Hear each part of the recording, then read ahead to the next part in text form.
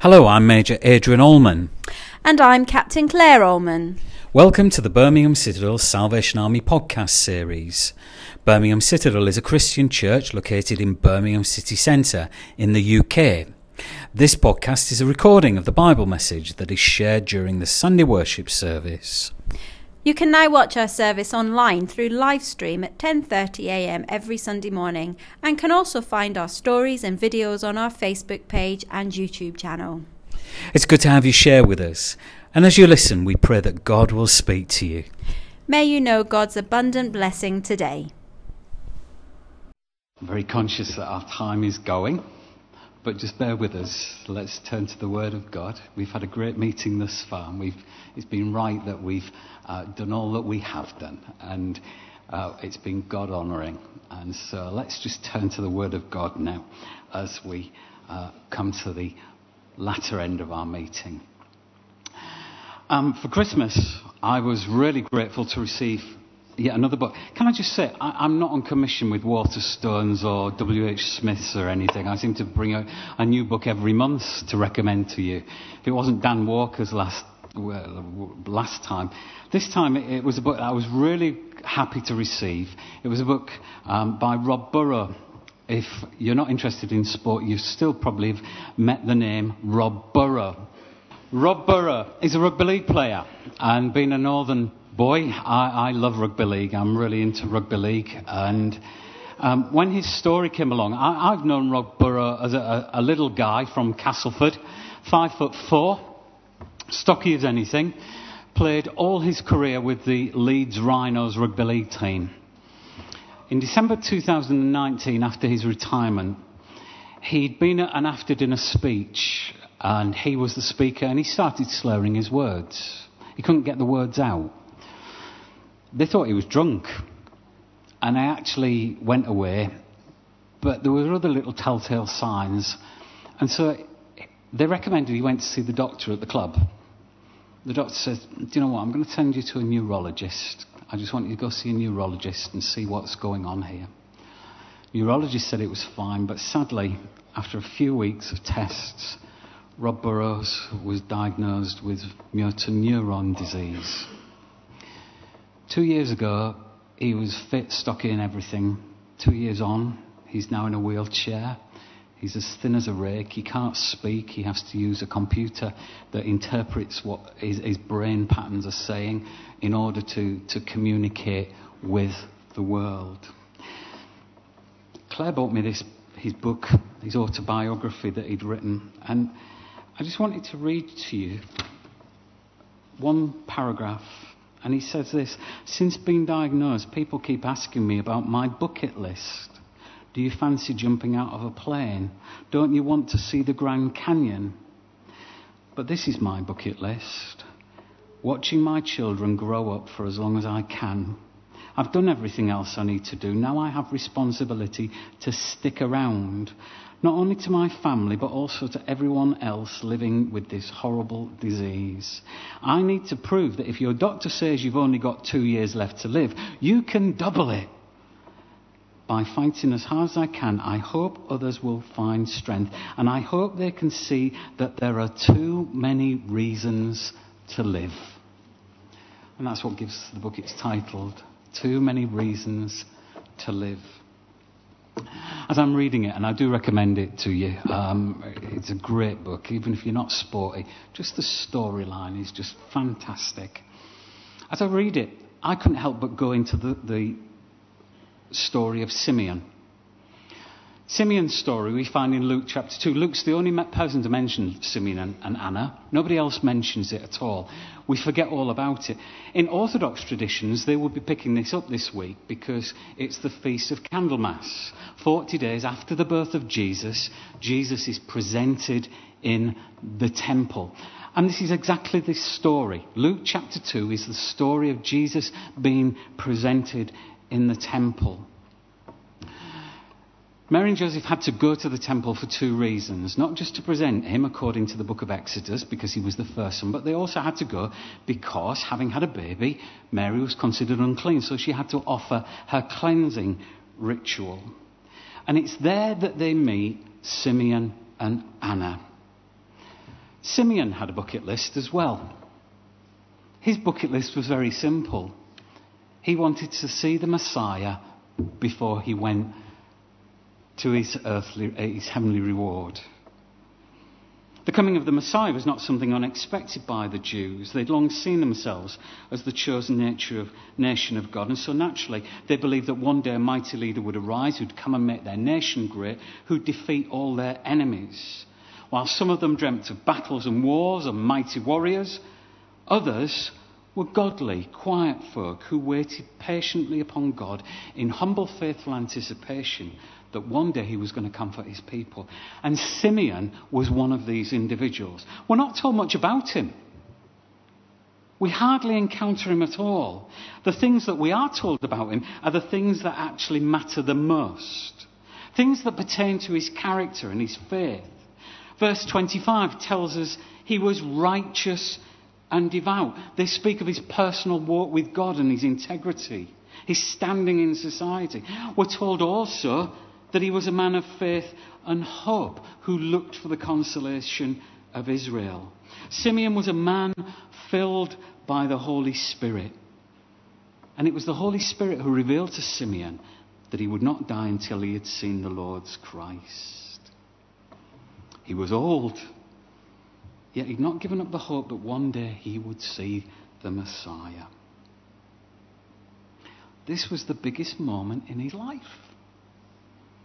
Recognizing Jesus to be the Messiah, this elderly man would take the Christ child in his arms and be blessed. There's another character. Her name's Anna. She was a widow. She'd have only been married 7 years before her husband died. And yet we now read she's well in her 80s. Day and night she was in the temple, says the narrative, praying and fasting. What for? What was she praying? We don't know. Luke doesn't tell us. But what it does say is that, like Simeon, she was looking for the Messiah. And there she was in the courts, and out the corner of her eye she noticed a young couple and a little baby, and she noticed this man Simeon receiving this child, and it dawned on her what was happening. She began to give thanks to God, and more than this, she began to broadcast the good news to everybody in the temple courts that he was the Messiah. I do find this a really interesting story, this. Luke, as a reporter, doesn't do a particularly stunning job about reporting the dedication, does he? If this had been Rob O'Connor on a dedication would write to Salvationists and say, on Sunday, so-and-so, so-and-so, a couple in our corps brought their baby, naming the baby, to be dedicated. The ceremony was conducted by Captain Clare. The godparents, naming the godparents, were present, describing the meeting. Actually, Luke didn't tell us any of it. He tells us nothing about the actual presentation in the temple. If Luke was reporting, this would have been Luke's reporting. On Sunday, so-and-so, this young couple brought their baby to be dedicated. And on their way in, they spoke to a couple in the foyer that they'd never met. That would be the report, because that is exactly what he's saying. Forget the presentation, forget what actually happened. All he focuses on is a conversation with two strangers. You see, for Luke, these two are a reminder of what really matters in life. Simeon was a man who trusted God. He obeyed his word. He looked for his kingdom. He was indwelt and led by the Holy Spirit. Anna's life was rooted in faithful activities of prayer and fasting. And the coming of the kingdom of God was the one great hope, the one great motivation that they had. It was the one great occupation of these two saints. And you know what? It should be ours as well. The coming of the kingdom of God should be the thing that dictates all that we are. What can we learn from these two?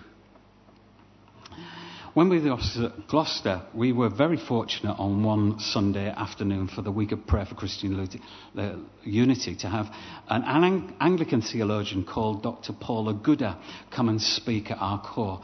If you've not heard Paula Gooder, she's well worth listening to. But Paula Gooder, in her thoughts on this passage here in Luke chapter 2, she dwells on verse 30. She looks at that verse and she says, what does Simeon say? He says, my eyes have seen. And she says, actually, that at the heart of this gospel reading is the skill of noticing. Do you possess the skill of noticing? I'm rubbish at it.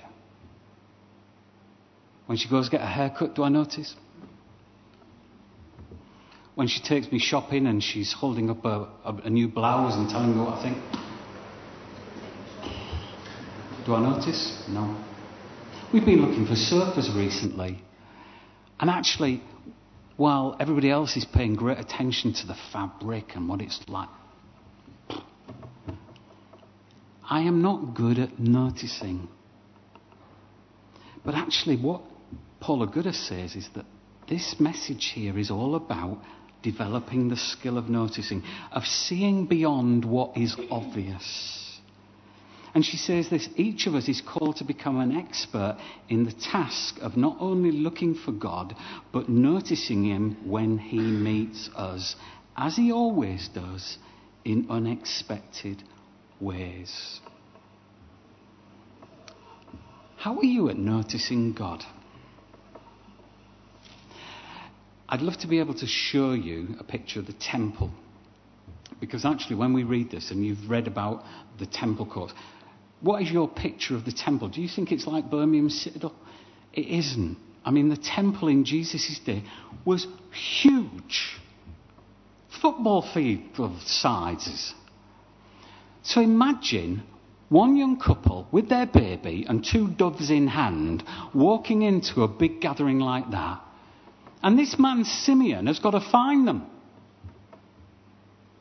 It's not as if, like, the angels were given messages to the shepherds, the kings were led by a star. No.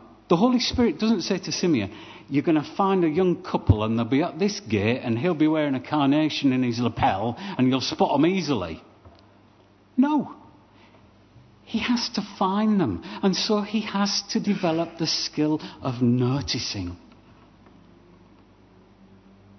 All Simeon and Anna had was their faithfulness, their wisdom, and their eyes. But still, somehow, they miraculously found the Christ.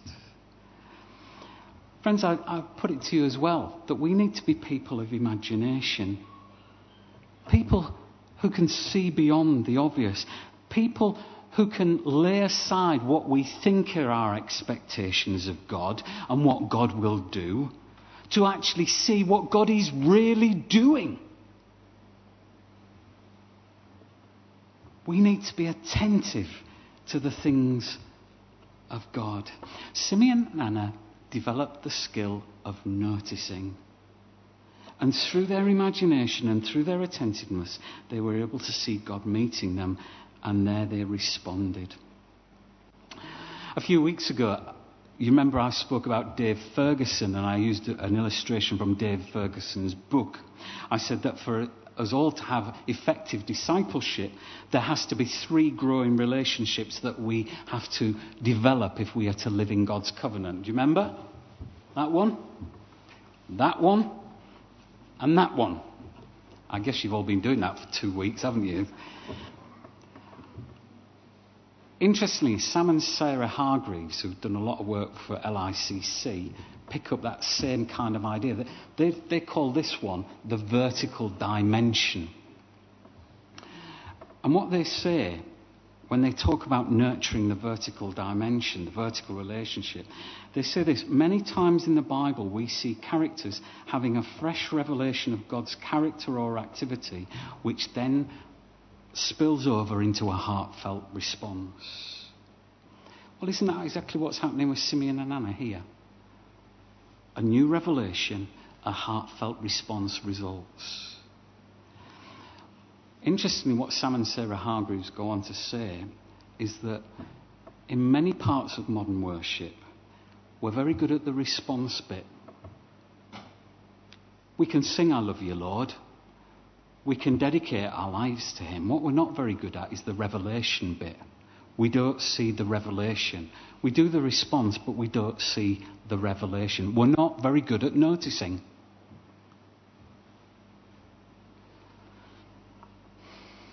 Sometimes I think we turn up on a Sunday morning with heads so full of things, we don't actually know what we're responding to. We miss the revelation of God before us. Just one final thought to bring all this together. In recent days, I was reading a comment in a newspaper from a medical professor who was reflecting on the last 2 years we've all experienced. And to describe the impact of the pandemic on global society, he said, "What we are living through now is a new cycle of collective dismay." What we are living through is a new cycle of collective dismay. Really, we're saying there was a universal aching for our distress to end. And I can identify with that. I'm fed up of it. I want it all to end. It's the kind of lament that the psalmist used to write in the Psalms. "Oh Lord, how long?" Are you in that boat as well? How long is this going to go on?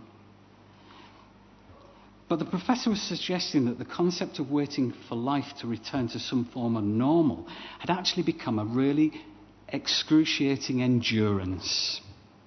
We were just enduring it. At the age of 37, this bloke could have decided, this, whatever life has got, my last 2 years is going to be I'm just going to endure it. He chose not to. He said, "I'm not going to do that. Instead, what I'm going to do is I'm going to live with active anticipation." I'm going to live with active anticipation. And that's exactly what Simeon and Anna did. They lived with active anticipation instead of excruciating endurance. They developed the skill of noticing, and through their imagination and attentiveness were able to see God meeting them and were able to respond. And do you know what? I sense they went out of that place energized, reignited in their passion. I don't want to live in collective dismay anymore. I want to pursue active anticipation of what God will do, the revelation he will put before us. I want a kind of active anticipation that reignites my passion. And therefore I'm looking for fresh revelations of God's character or activity that's going to flow over into a heartfelt response. How about you?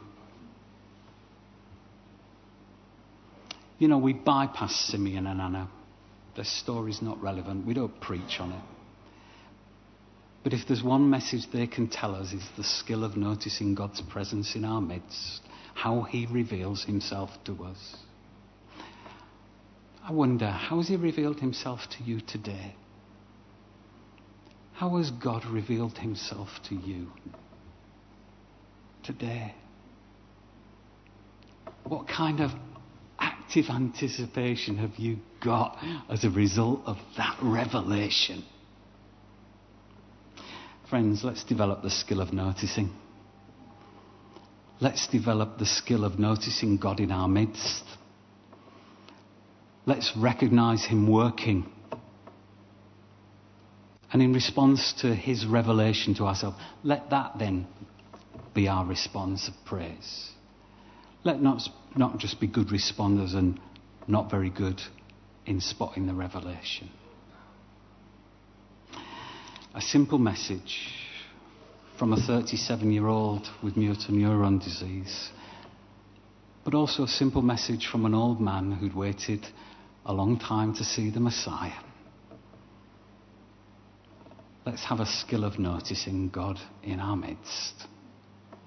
Let's pray together. Father God, I just pray that today as we come to the end of our meeting, that we will be people who, like Anna and Simeon, will be attentive to the ways of God. That we will spend our time waiting upon you, not in excruciating endurance, but in active anticipation of all that you're going to give to us, all that you're going to reveal to us. And I pray, Lord, that you'll teach us to develop the skill of noticing you. That we won't be people who are just oblivious to you, who just join in praise because it's what we do, but our praise will be a result of the revelation of yourself to us. So, Lord, bless us in our noticing. And this week, reveal something new to us of yourself. In Jesus' name we ask it. Amen.